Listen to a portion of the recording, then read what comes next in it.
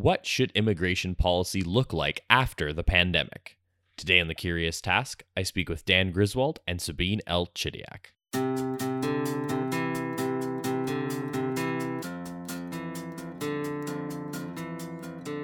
Welcome to The Curious Task from the Institute for Liberal Studies, where we explore economics, politics, philosophy, and other ideas from a classical liberal perspective.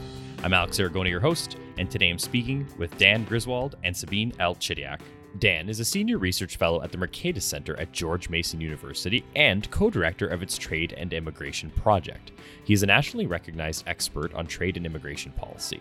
He has authored numerous studies, testified before congressional committees, commented for CNBC, C-SPAN, and other TV and radio outlets, and written articles for the Wall Street Journal, the Los Angeles Times, and other publications. Sabine is the Educational Programs Manager at the Institute for Liberal Studies in Ottawa, Ontario. She holds a BA in Political Science from the University of Toronto and an MA in Political Science from the University of Western Ontario. After graduating, she went on to advise Canadian federal ministers on policy issues relating to citizenship and immigration for over 4 years and continues to write and speak about civil society and immigration policy today. Her work has been published by organizations such as the Mercatus Center, the Institute for Research on Public Policy, Adam Smith Works, and the Online Library of Liberty. She's also the producer of The Curious Task. Among other things these two have individually authored, they co-authored a policy brief for the Mercatus Center that's titled by its recommendation, Deepen U.S.-Canada Ties with a Post-COVID-19 Agreement for the Free Movement of People. Sabine, Dan, welcome to The Curious Task. Glad to be with you. Thanks, Alex. So, Sabine and Dan, our question today is, what should immigration policy look like after the pandemic? I'd like to start with where we're at today and where we were at before we look into the future. So I'm just going to pick a place to start. So I just like to say, it feels like such a long time, especially as we record this in March of 2021, since we've had the freedom to travel ourselves even around the world and think about people going across borders. And of course, many are looking forward to a return to the status quo that was before the pandemic. And of course, as far as the status quo is concerned, relatively speaking, the relationship between the US and Canada is known as quite good. Like off the top of their heads, people say, oh yeah, our neighbors to the south or north, depending where you are. So people say, yeah, that's a pretty good relationship. But ultimately, you both in this policy brief are calling for a return to not only the status quo, but better than the pre-pandemic status quo. As a matter of fact, when it comes to the free movement of people, even before COVID-19 between the US and Canada, you guys have said, and I quote, an exception to this deep integration, the relationship, has been the relative lack of freedom of citizens in each country to emigrate to the other, to live and work permanently. So, Dan, I'll start with you. Maybe just a high-level comment on something people might not used to be hearing, that there's actually a part of this U.S.-Canada relationship that is, in fact, not the tightest or warmest that people might think by stereotype. Right, exactly. So on trade and investment, that is about as open as two sovereign countries can be. Going back to the mid-1960s when we integrated our auto sectors, the U.S.-Canada trade agreement in 1989, and then, of course, NAFTA, and now the USMCA. And so that's a tight relationship. And then the temporary movement of people is about as open as it can be between two nations. You don't need a visa to go across. Pre-COVID, you didn't need a visa to go across the border. And as a consequence, I found one source, this number's hard to nail down, but there were approximately 400,000 people a day crossing the border pre-COVID. But yes, when it comes to immigration, and I define immigration as moving from one country to another to permanently settle, the same restrictions that make immigration more difficult from other countries applied to the U.S. and Canada. And what Sabine and I are saying in this paper is, why don't we cement this wonderful integrated relationship between neighbors with more openness to permanent immigration? And we outline all the ways we can achieve that. Sabine, anything you'd like to add to that? Yeah, just to add to what Dan was saying, unfortunately, as good as an immigration relationship it exists between the two countries, it could always be improved and liberalized in ways that make it easier for the freedom of movement to exist between the two countries. And programs like the Temporary Foreign Worker Program or they're not really designed in a way to gain permanent residency. And that's another problem, that we address in the paper. The funny thing is that if you look at recent polls from Canadians, they're pretty, they'll tell you that 8 out of 10 Canadians are really open to having a pathway to permanent residency for people like temporary foreign workers. And the Canadian government just doesn't do anything about that. It's very difficult, if not impossible, for most temporary foreign workers who come in from the United States to gain, and other countries, of course, to gain permanent residency in Canada. So that's obviously an issue. It occurs to me, as far as making things easier for people to move and live and work somewhere permanently, it's interesting to think about, and it was very interesting to read the policy brief you guys co-authored, because to me, it didn't seem like, from what I know, you guys may know one of my other worlds is the business world and actually the tech sector. And a lot of people actually do a lot of cross-border career moving in that sector. So for instance, I know somebody that just relocated their entire family. They got a job at Microsoft or something. So off they were on a plane from Ottawa to Seattle. All the right visas were lined up, and now they're lining up for permanent residency. There are hoops to jump through, but they're getting there. And actually, the reason why I'm saying that is not to say that it's easy. It's because I'm actually going to tie this to a critique that I've often heard, that it's often in certain sectors or certain people, for instance, at certain stages of their career or in certain industries, that actually do have the privilege and an easier time to move around and get things done like that, especially if you have people at Microsoft helping you relocate. But for it seems to me that what you guys say in the brief is that across the board, for the average person perhaps wanting to make an individual decision to move somewhere and live and work permanently, that's really the problem, is we don't have the across the board sort of same rights, blanket and privileges that other people may be able to take advantage of. Dan, is that impression correct, or am I taking the case a little too far? No, Alex, I think you've described it well. And to take the example of this person, and Microsoft, we have more immigration restrictions than we should have in the United States, but we're still generally an open system. And again, all this pre-COVID, I call it the on-ramp to U.S.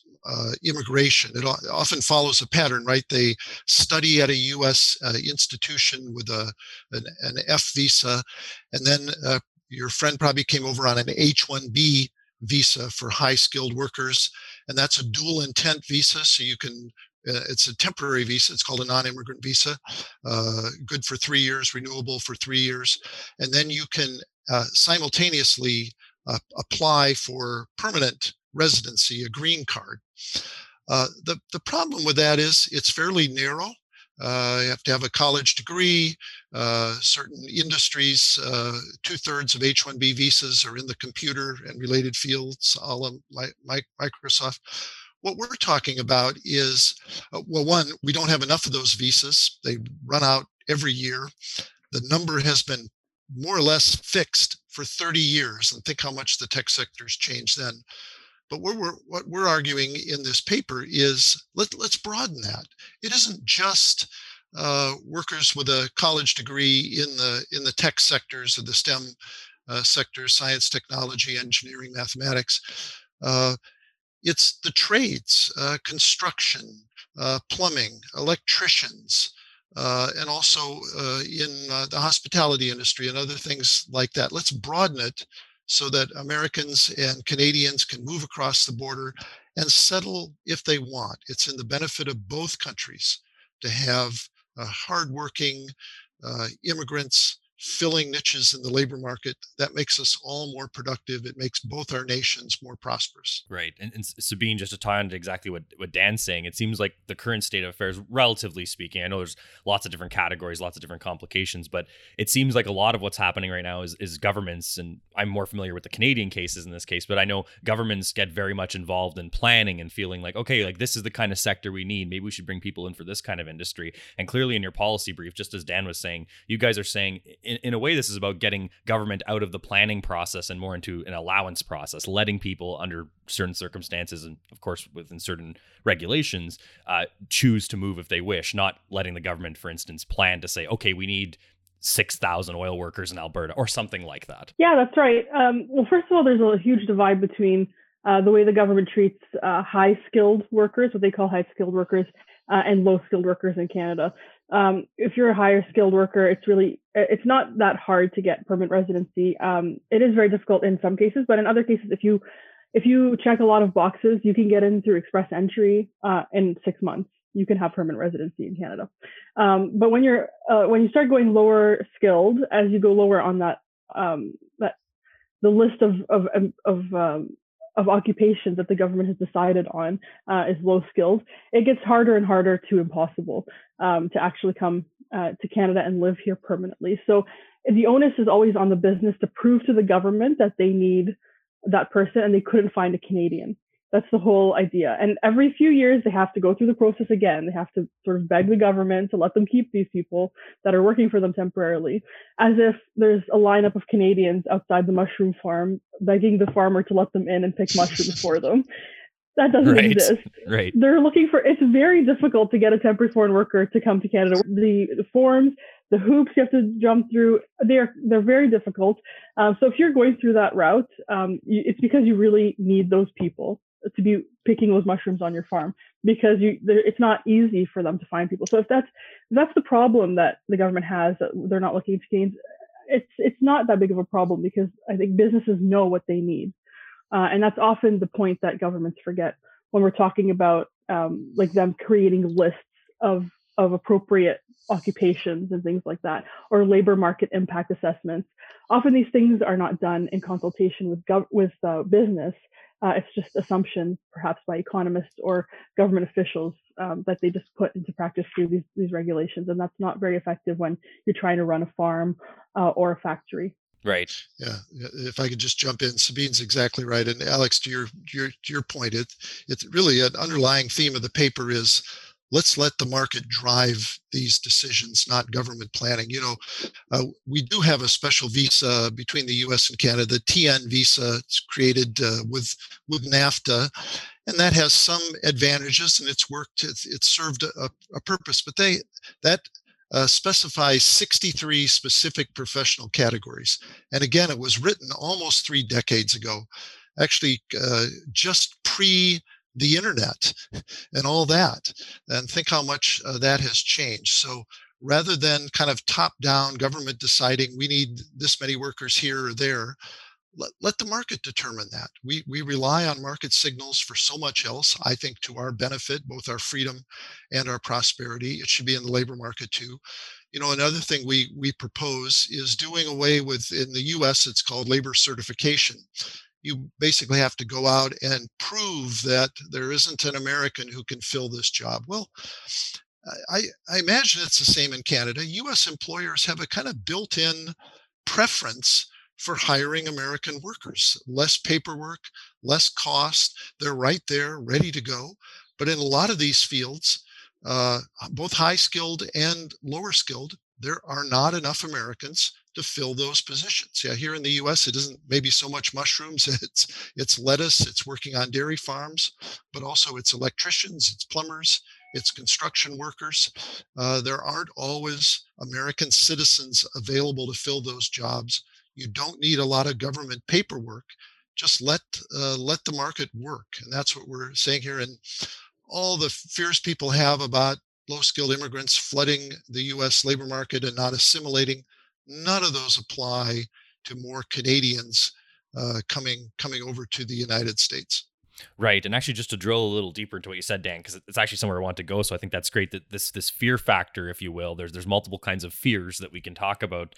There's no way we'll cover everybody's fears in this episode, but I think I'd like to talk about a couple, and you were just on to one of them there. So one of the counters to this sort of line of thinking is people often throw your way and say, hey, and this is back to sort of the low skilled argument. If we allow more freedom between borders, even just between the Canada and the United States, you're going to have floods of low skilled people crowding out other low skilled people in different kinds of jobs and things like that. So I know you were kind of already on that train of thought, but I was thinking maybe to prompt you to continue it further based on that specific fear.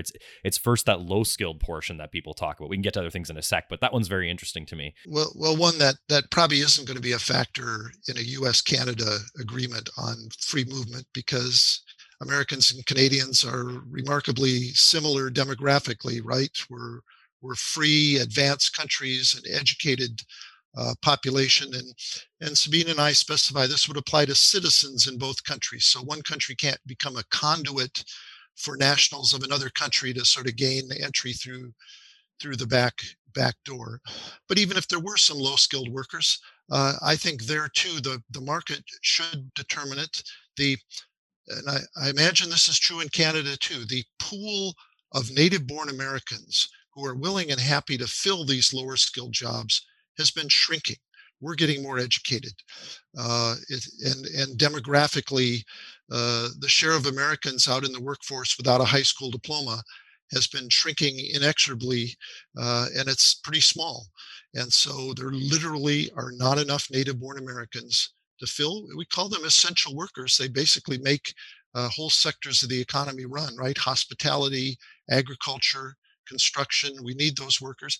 It isn't a huge part of the U.S.-Canada agreement, but even with Mexico, I don't think that's a problem. Sabine, I was just going to toss another one of the quote unquote fears your way to talk about, but I was just wondering before I do, is there anything you'd like to add to Dan's point about the sort of the low skilled worker sort of fear part of the conversation? No, just that I agree with that, and that it's the same issue in Canada. There's certain industries in Canada, like the tourism industry, that rely heavily on foreign workers. Sometimes from the international student programs that Canada runs, and other times just from cross-border, young people looking for a job and they can't find something in the United States or other countries. They'll come to Canada and do some hospitality in our touristy regions of the country. So it's definitely something that affects Canada as well. And then continuing on then to another one of the fears, I guess this sort of applies more to the higher skilled workers or the maybe college graduates and up sort of discussion, which is this idea of the brain drain. So, and this is actually something I think is often, I don't want to presume too much, but I think more part of sort of a Canadian talking point to some degree than Americans sometimes. Like, for instance, growing up in Canada myself, we've often heard about our neighbor to the south. It is a bigger economy, has more population, etc. You often hear, like, if such and such policy was implemented, the United States and all these big companies are basically just going to take all the university graduates away from Canada, that kind of thing, weaken the economy, whatever case may be. There's this brain drain fear. And I know that fear exists in the States, but I was just thinking of talking about it from the Canadian perspective with you as well, just specifically because number one, am I wrong about that? Because that's the impression I got growing up, and even our education system, this was talked about. And number two, what do you have to say to that? Brain drain. It's a funny thing to think about when you're talking about Canada and United States, because we're so close, right? You don't really think about that fear, but people really do have that as an issue that needs to be addressed. And if you're talking from a Canadian perspective, it'll be great to, in my opinion, it's great to open up the market to people who are experts in things that maybe we don't have a lot of experts on in Canada from the United States to come in and help the Canadian economy grow in that way by bringing this expert, education or experience that they have to a business that really needs it, for example. So if we can lure some Americans away to Canada, that's great for us. And in terms of the other way around, like losing all our best and brightest in Canada to the United States, there are more opportunities in the United States that might draw people away. But if countries are so worried about that, then they can just make it easier for businesses to attract people in their own country to do the jobs, perhaps by taking away, regulations or providing business-driven incentives to employees, like allowing for that to be a thing that businesses can provide. So if they really care about keeping people in their respective countries, then that's the way that they should do it. But they don't even do that. So before we even start discussing who's going where and how many people we're going to lose, I mean, shouldn't we be able to have businesses incentivize people to stay in Canada or to go to the United States? I mean, that's even difficult. So. Dan, this sort of goes back to your point too about the businesses deciding versus the government, for instance. I think that also a lot of people have this idea that this idea of an educated person or an expert is sort of just interchangeable. They have a university degree, they're going somewhere. But in reality, if we do see changing around of population, people moving back and forth between the two countries, if we did have a more ideal scenario, I guess the assumption would be that they're going where their specific skill is needed and the businesses are deciding. Yeah, Alex, that's a tremendous point. I mean, shouldn't the ultimate aim of policy to allow Canadian citizens and American citizens to individually realize their full potential? For an American, that may be a career in Canada, a life in Canada, and vice versa. Rather than brain drain, I think we should think about it as brain circulation. There's a growing literature about this. Third world countries are particularly concerned. They're losing their doctors and their engineers. But what the research has shown is that, well, one, we touch on remittances. Skilled workers go to another country, they do send money back, and that has an economic advantage. They return to the home country and they bring the experience. Think of the extra value a high-skilled Canadian would have, say, having worked in Silicon Valley for 5 years and then coming back to Vancouver or Ontario, the experience, the connections they bring with them. And then finally, and Sabine was hinting at this, the institutional competition. We're all for competition among businesses, but I think it's healthy to have countries and provinces and states competing with one another. If Canada is worried about losing high-skilled workers, they should be doing everything they can to make Canada an attractive place. And I should add, Canada is a very attractive place. The one thing I'll add finally is, if anything in recent years, the stories I've seen anecdotally have been about high-skilled workers being attracted to Canada as opposed to the United States because of our limitation on H-1B visas, because of some of the limitations the former Trump administration put on immigration. So I think it's as much to Canada's benefit. I don't think it's something to worry about. To me, it's yet another feature of a more open movement of people, is that you get the dynamism, the synergy, the brain circulation in the high-tech sector. So shifting gears a little bit. So the paper does state that recent implementation and talks surrounding new trade agreements between the US and Canada, like the USMCA, provide the opportunity to open up this discussion that we're having with the people making policy. So as policy experts, both of you, can you get a bit into why it is true that there's often a broader window of opportunity for change if one set of policies over here is being discussed, then another one might be a little more viable or tenable, it's sort of easier to get it through that window. So Sabine, we'll start with you.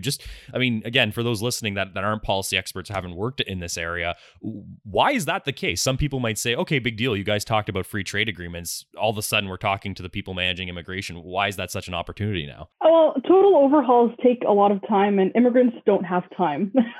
Businesses need people right away. So if you have an opportunity like the USMCA or like some sort of other agreement that you can start having those discussions in, you should grab that opportunity and push for more open immigration through that. It's definitely, you should consider it a gateway. It's also a good way to argue that if you are open to making trade easier, why aren't you open to the best resource that these countries have, which are humans, just human beings? If we're talking about trade, let's talk about movement of people too. So it's a really good way to start that conversation and convince more people. And we also don't want to overcomplicate things by continuously creating new streams and programs. So why not simplify it and let people come if they want to and apply for PR if it suits them? This is what we're trying to argue in the paper.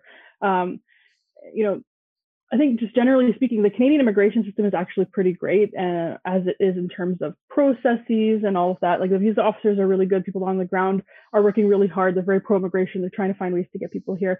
And the express entry system is very good in terms of identifying people and getting them into the country in as quickly as 6 months, as I was saying before. So we have those foundations already laid. Why not use them to change them, to make them more accessible and more open to immigration than they were before, rather than overhauling. It's just easier politically speaking, and it's easier for people like us who really care about this to work within that framework, because we can actually reach policymakers in a way that makes it like, oh, here's a policy that I can just sort of plug in to what we're already doing, and that automatically makes things easier for people who are trying to cross the border, for example. Dan, over to you. Why is it easier in your minds to have this type of conversation that we're having now if other policies that are even different but still within the same vein are kind of up for discussion, or actually I should say not up for discussion, have changed, right? There has been free trade agreement changes and things like that. Well, it's building on success. I think the U.S.-Canada commercial relationship has been one of the greatest successes in the world. I think our two countries are a shining example to the rest of the world of what it means to be good neighbors on a broad front, right? Just general relations generally, and how we cooperate with NORAD and NATO and all these other things, the friendliness and good feeling between the two countries, but the economic integration, trade, investment. And we're just saying the movement of people is part of that, isn't it? Foreign investment, you have company employees going back and forth. Trade is building relationships. A lot of that cross-border movement of people is truck drivers and business people going back and forth. So you're building on that. It's interesting. I think Sabine would agree with this. While economically, trade and immigration are related, and the arguments are somewhat the same, right? Division of labor, and Adam Smith would approve of both. Politically, they have a different feel. Right. And people who are totally on board on trade will say, well, I'm not quite sold on immigration. But we think our two countries, it does provide an example because of all these successes we've had in integrating. Otherwise, we do point out to Alex, and maybe you're going to get to this, that there are some examples around the world of developed Western countries having free movement of people. In the European Union, they have the Schengen Agreement going back to the 1980s. Yes, some people are unhappy with some aspects of that, but generally it's been a success. That basically says within the European Union, now minus the United Kingdom, people can move freely. And you haven't had a mass exodus of people from one country to another. And it's been largely economically driven. And it has benefited the countries for all the reasons we've talked about, that both have received the immigrants and have sent them because of remittances and other things. Australia and New Zealand for the past several decades. The Trans-Tasman Agreement on the movement of people. And that's pretty much wide open. What we're advocating basically is something like that. It doesn't confine it to certain special professional specialties. It isn't about temporary immigration. It can be permanent. Somebody from New Zealand can move permanently to Australia and vice versa. That has worked very well. And that also contains something too that we would very much endorse, and that is mutual recognition of professional credentials. Let's allow people in professions to practice in the other country. We're both advanced first world countries with high standards. Let's recognize that for the benefit of both our peoples. It sounds like what you're also saying is that perhaps the trickier part is just to convince people that humans are part of the economic discussion, not just goods, right? Yes. Yeah. Right. Yeah. Let's factor humans in there. Good point. And actually, I think we're actually at about a good time to take a break. So we're going to do that right now before we move ahead. So everyone, you're listening to The Curious Task. I'm speaking with Dan Griswold and Sabine El-Chidiac today.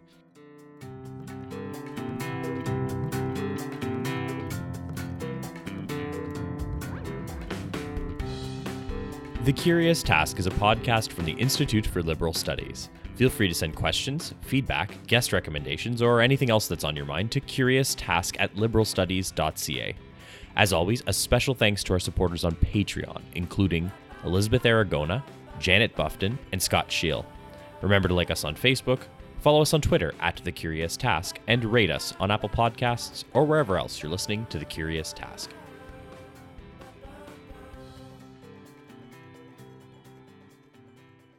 Welcome back, everyone. You're listening to The Curious Task. I'm speaking with Dan Griswold and Sabine El-Chidiac. So I think the first half was great, guys. We covered a lot of things about where things were at sort of before the pandemic and where you think they should go.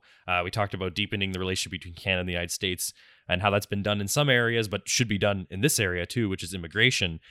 We've talked about it, and it's weaved through much of our conversation now. But I'd like to drill a little further into it because I still think even after all this conversation, people might be thinking you guys are talking about, expanding a couple visas here and there and things like that. So let me just ask point blank. Let's specify once and for all, what is the alternative there? What do you truly mean by free movement of people? Again, like I said, there might be somebody sitting there going, we're going to expand a couple programs, call it a day.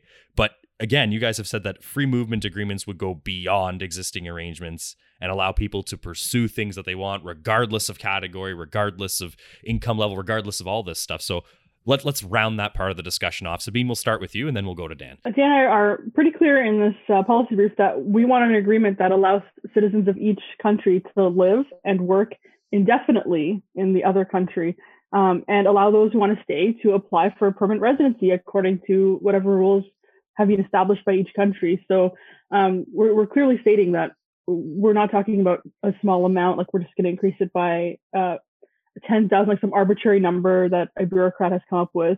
We're talking about whoever wants to move around can. Yeah, exactly right. And course, the U.S. has its existing system, and that applies to Canadians. They can apply for a green card like people in other countries. That tends to be underutilized for various reasons. But yeah, among the big differences we're talking about is not limiting it to higher skilled, college educated, and even these 63 categories in the TN visa. Open it to workers generally. There are niches in the labor market that aren't just on the high end.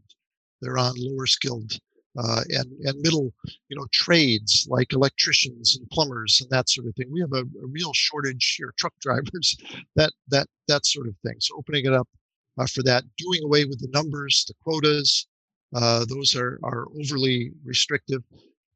One of the qualifications that is very important is access to welfare programs. We think it's perfectly legitimate to say that these immigrants cannot just plug in and claim all the government benefits.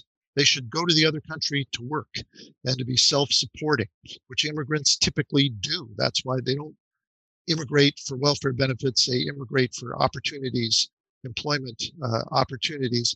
Healthcare is a special case. So there's no problem restricting access. We do that in the United States already, and I think that's perfectly fine. You have to be on a green card for 5 years before you can claim government benefits. You actually have your family sign an affidavit saying they will support you and you won't become a government charge. So we think that's an important thing to build in, both for the immigrants' sake, to encourage them to be gainfully employed and self-sufficient, but also politically to assure taxpayers in both countries that immigration will be a net plus, not a net drain.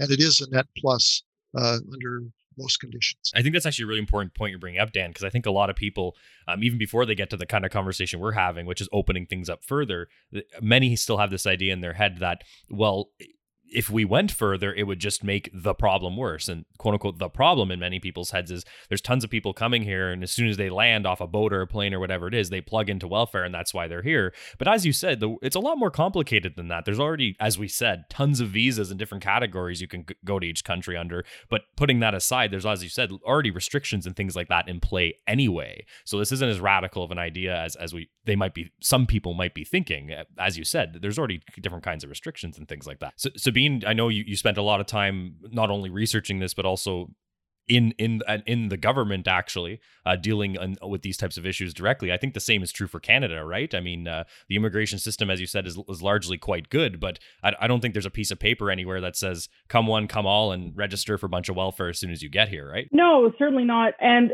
there's actually precedent in Canada, and we talk about this. Dan and I talk about this in the policy brief that we put together here. There's precedent for dealing with such issues in the Canadian context. One of, I think, the most ingenious programs that we have in Canada is called the Super Visa. The Canadian Super Visa allows parents and grandparents to visit their children and grandchildren for up to 2 years. And it provides them with multiple entries for up to 10 years, which is really nice. And in order to be eligible for this, the child or grandchild, because obviously the biggest issue for people would be like, oh, they're older people, they're going to be a drain on our healthcare system. We have socialized healthcare in Canada, so that might become a problem if they're staying for that long. So what they've done is, in order to be eligible, the Canadian child or grandchild has to sign a piece of paper promising to financially support the parent or grandparent for the length of their visit. And the child or the grandchild has to show proof that they've purchased medical insurance from a Canadian insurance provider with at least $100,000 in coverage. So this ensures that anyone entering the country under the program is not going to have to rely on social assistance while residing in Canada temporarily. And I think that that's an interesting thing that we can throw out there and say, we've thought about these things. It's not the first time we've worried about these issues, and we've found solutions. So it's not impossible to think about outside the box like that. Another example in the Canadian context is the PSR, the private sponsorship of refugees. Canada limits the need for social services for refugees and humanitarian streams of immigration through that program by allowing Canadians to financially take care of those refugees when they come to Canada, both emotionally and financially. So it's not like we've never thought about these things. We have interesting solutions to them. And if we try, we can come up with more. things that will help us allow people. So it's not that the options are not bring people in and let them live off welfare immediately, or not bring people in. There's a million options in between. We just have to explore those options, and we shouldn't turn off the tap for immigration just because we're worried about this one aspect, which is affecting the welfare system, because we do have solutions and we can be creative in that way. And I will say also, just to add to what we were talking about earlier, that we're talking about any citizen of each country to live and work definitely in the other country. Of course, when you're applying for permanent residency, Dan and I are also saying, we want to put an emphasis on the fact that these things there's rules that each country has. For example, they're still going to do criminality checks if you want to stay permanently. They're still going to do medical checks if you want to stay permanently. So it's not we're not looking to take away those provisions. We think they're useful. I think Dan will agree with that they're useful, and we're not taking that away. So people don't have to worry about that either. Let me just second something Sabine said a while back. I just want to go on record. I'm a great admirer of the Canadian immigration system, and Sabine is right. While there are some tweaks that she'd like to have of the Canadian system, it's generally working well for the benefit of Canadians. I've written favorably of the Canadian and the Australian immigration systems in the past. If you look at family migration as a share of the population, it's pretty similar between the United States and Canada. But employment-based immigration to Canada is 8 or 9 times what it is to the United States as a share of the population. So Canadian leaders, and I think both conservative and liberal, have generally understood that workers coming into Canada benefit the country. I think that is less of a reality and more of a contentious political point here in the United States. I'd like to see us liberalize our system so that our rates of net immigration more closely resemble those of Canada and Australia. And they're two advanced Western countries that seem to be doing pretty well, both socially and economically. They're setting a good example for us here in the United States. Yeah, and actually the Minister of Immigration, we talk about this a little bit in the brief, that the Minister of Immigration in Canada has put forth an immigration levels plan in 2020 that wants to bring in 1.2 million immigrants because of the economic shortfall that's happened because of the COVID-19 pandemic.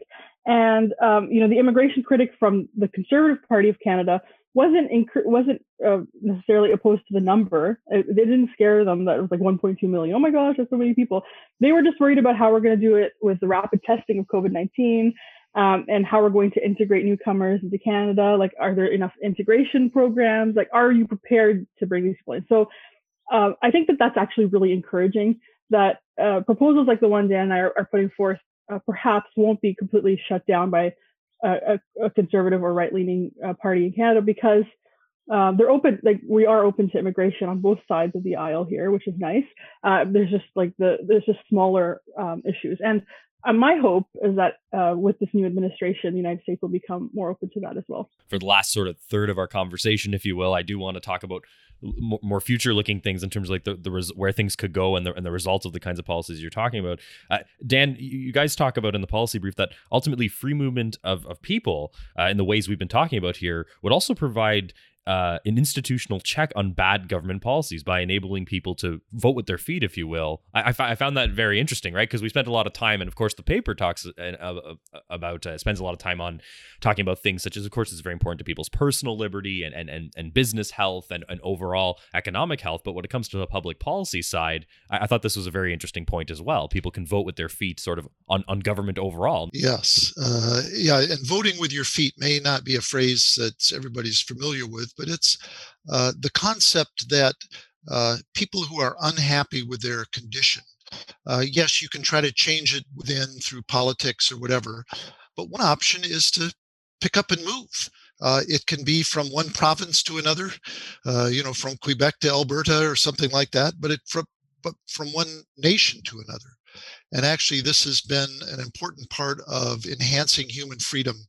Over the years, George Mason law professor Ilya Somin has just written a book on that subject. I reviewed it on the Mercatus website. You you can find it's a terrific contribution to the literature. But yes, so both the United States and Canada are developed market democracies, much to our benefit. But as we're in the business of pointing out, there's room for improvement in a number of areas. And a freer movement of people is one more incentive to improve.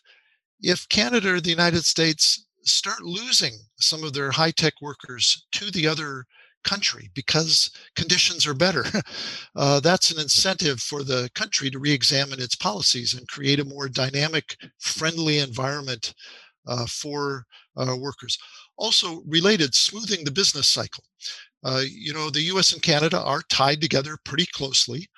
But there's reasons why the cycle can, both macroeconomic policies, you can have a persistently higher unemployment rate in Canada than the United States or vice versa. The oil patch in Alberta, the oil sands patch. Let's say it's boom times and you need oil workers. Free movement would enable more US workers to go there and realize the opportunities there. Or vice versa, if you have a bust there, those workers can find employment in Texas and other places like that. So you put this all together and it's just a way of both incentivizing governments to get their policies right and also smoothing out the business cycles that can affect certain people in certain places very harshly. And the freedom of movement, both within the country and to another country, can enhance human liberty and human well-being. And we actually had Ilya Somin on the podcast. I encourage people to check out that and also his books and writings on this topic. But one thing that him and others, Dan, do talk about it in their writings and put it forward as an argument for the people voting with their feet discussion is that if someone's against that, as far as between two countries are concerned, they should consider how people, especially within the United States, it's almost part of the culture to vote with your feet between states. Exactly. That is, we just take it for granted here in the United States that if things are bad in the Midwest, you can move to Texas or somewhere else where there's more opportunity. We're seeing something of an outflow of people from California. Yes. For various reasons, but one is, I would say, over-regulation, over-taxation. And that's providing an institutional check. You're seeing it from New York State as well. So, yes, and Ilya makes a good argument that if you think immigration is bad, there's no reason why you wouldn't argue that people shouldn't be free to leave California and move to Texas or somewhere else. And yet we all see it's part of our fabric of freedom here in the United States, but also it's economically very good to smooth business cycles, to provide an institutional check. And Sabine and I are just arguing all those arguments would apply to free movement of people between the United States and Canada. But it's true, right? Right now we're seeing, as you said, massive outflows of people from these old, if you will, like beehives of productivity and cultures for certain industries are more spreading out now based on the incentives at play. So it seems to work in the micro for sure, at least in between states and in Canada in between provinces. So I guess the idea is if it works there, it works between countries as well. So I'd like to get each of your thoughts on how people like us, I mean, I'm in agreement with what you guys are saying. That's my personal bias. Could go about promoting these ideas to others. I mean, you guys clearly did a very important thing in this area. You actually worked on a very well cited and thought through policy brief, which we will link in our episode notes. Everyone listening, you should go check it out. But other than that, what do we do? Keep fighting the good fight, talking to people, spreading ideas. I know there's people are in different roles. If they're either at a think tank or just people interested in this topic, there's different things they can do.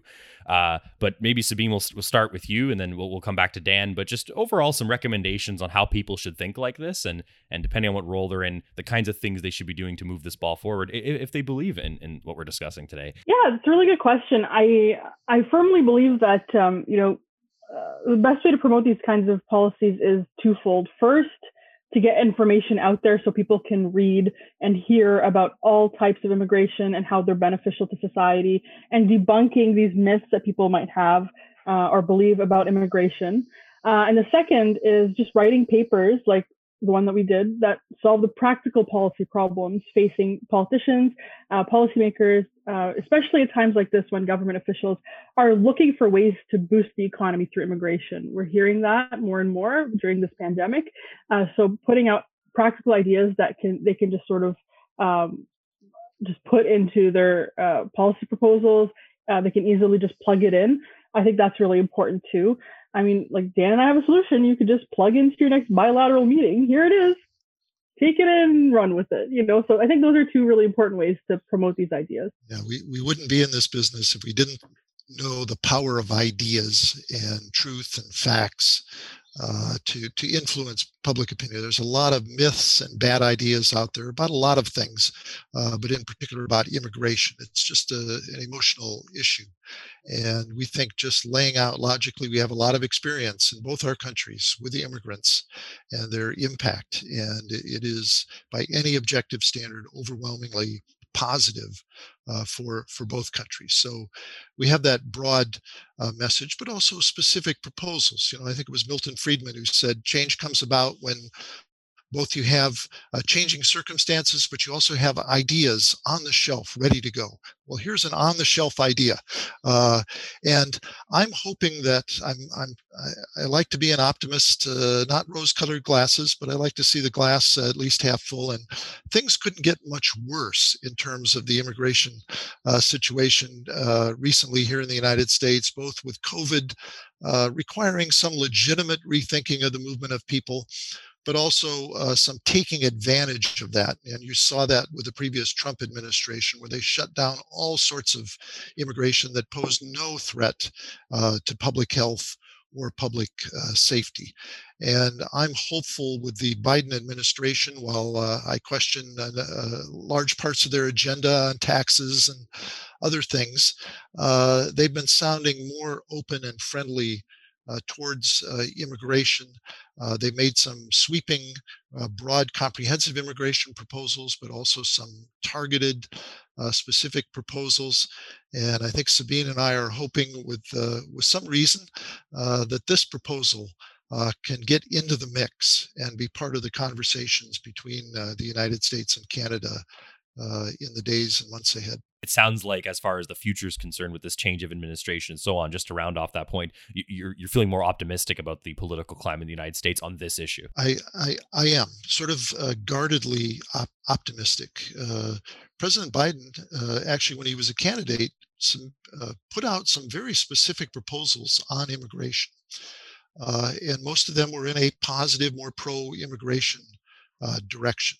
Of course, the realities are we have a closely divided Congress, and the parties are kind of divided within within themselves.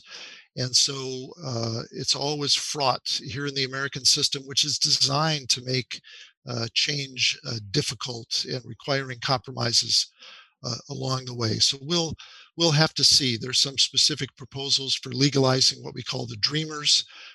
Those are illegal immigrants who came here as minors. They didn't break the law. They were just coming with their parents. This is, for many of them, this is the only country they've ever known. They're assimilated. They speak English fluently. By definition, they're in school, or they're serving in the military, or they're employed. There's over 1 million of them that fit that definition. We should legalize them tomorrow. And expanding lower skilled immigration opportunities and that sort of thing. President Biden has two problems. One is a lot of Republicans have, I would say, drank the Kool-Aid of President Trump and just have a kind of reflexive anti-immigration approach and try to exploit it for everything they can. But he also has some issues on his progressive side, and organized labor, I think, wrongly is skeptical about liberalizing H-1B and other temporary immigrant programs because they think they compete with existing workers, when in fact they don't. They complement existing workers and actually create opportunities for Americans. So, and then one final thing is public opinion. Gallup has been asking Americans their attitude towards immigration, and I won't go into the numbers on our limited time here, but the support of the American public for more immigration to the United States is at something of a historic high. 3/4 of Americans have a generally favorable view towards immigration. So while Americans may not be writing letters to their congressmen saying liberalize immigration, I think the public attitude is more open to leadership from the president, from leaders in Congress, to open up our system. So I'm guardedly optimistic that we can get something good done if there's the right leadership. Sabine, same question over to you. What's your overall attitude for the future? I mean, policy doesn't stick unless people really believe in it, right? So I think what Dan is saying is very important, that people are supportive of immigration. That's really important. It isn't just like having government or politicians doing things. It's having the belief of people. And in Canada, on the Canadian side, regarding the future, I've been worried, and I've talked about this in a past podcast that I recorded with you, Alex, about I'm always worried about growing xenophobia in Canada, because the pandemic is seen as something that has come in from the outside, has been brought here by people from outside the country, and I worry about that turning into a fear of outsiders that will translate into dropping numbers of support of immigration. I also worry that the Trudeau government will use that as a way to not sort of feed into that and use it in a way to sort of change regulations and policies in that vein. But I'm not too worried about it, because I think that the economic strain that Canada is going through due to the pandemic is going to sort of force our hand into finding new ways to bring immigrants to Canada, because I think we're realizing pretty quickly, as the immigration minister has been saying subtly recently, that we're going to have to really get serious about bringing people to Canada if we're going to recover economically from this pandemic. So the fact that that's an issue is making me hopeful that we are still going to be open. And Canada, I know that people get tired of hearing this, but Canada really is an open country to immigrants. People are generally favorable of immigration in Canada, and I do hope that continues, and that I'm wrong about that. So we'll see. That brings us right to the time where we're going to move into our formal wrap up here. So both of you, let me say, we've talked about a lot. I think the conversation was great. So let's try and put a finer point on our exploration of the question today, bring everything full circle. And let me ask, what do you both ultimately hope are the main takeaways for someone listening to you here on what immigration policy should look like after the pandemic? Dan, we'll start with you. Yes. Well, I think they would have gotten a flavor here that we're broadly supportive of immigration. It has been a great blessing to both Canada and the United States. It's an advantage we have in the world against both our economic countries competing economically, but also geostrategically. Immigration is good for both our countries in building our economies and building ties to the rest of the world. Getting more specific, I think Canada is ahead of the United States in this, but here in the United States, we need more opportunities for legal immigration. We need to expand high-skilled visas, but also low-skilled opportunities, some of it temporary, some of it permanent. That's the best answer to illegal immigration here in the United States. Provide legal channels for low-skilled immigrants, and then they won't come in illegally.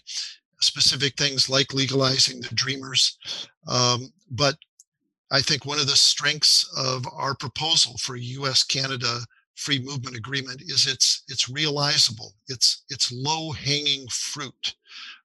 Sure, maybe the climate isn't right for comprehensive immigration reform, but here's a specific proposal between both our chief commercial partners, right? For both countries, the other one is the chief commercial partner. Here's a chance to solidify that relationship. Low to zero risk for both countries, a tremendous upside. Let's do it in the context of all the success we've had over the last 50 years and recently renegotiating NAFTA. Let's cement that relationship with an agreement on free movement of people between the United States and Canada. Sabine, final thoughts? Yeah, I totally agree with everything Dan just said. And I'm just excited for the opportunities that can come out of this situation that we're in. Positive opportunities for immigration. And I hope that our policy is part of that conversation going forward. Dan Griswold, Sabine El-Chidiac, thank you very much for joining me on The Curious Task, both of you again. Thank you. Thanks, Alex.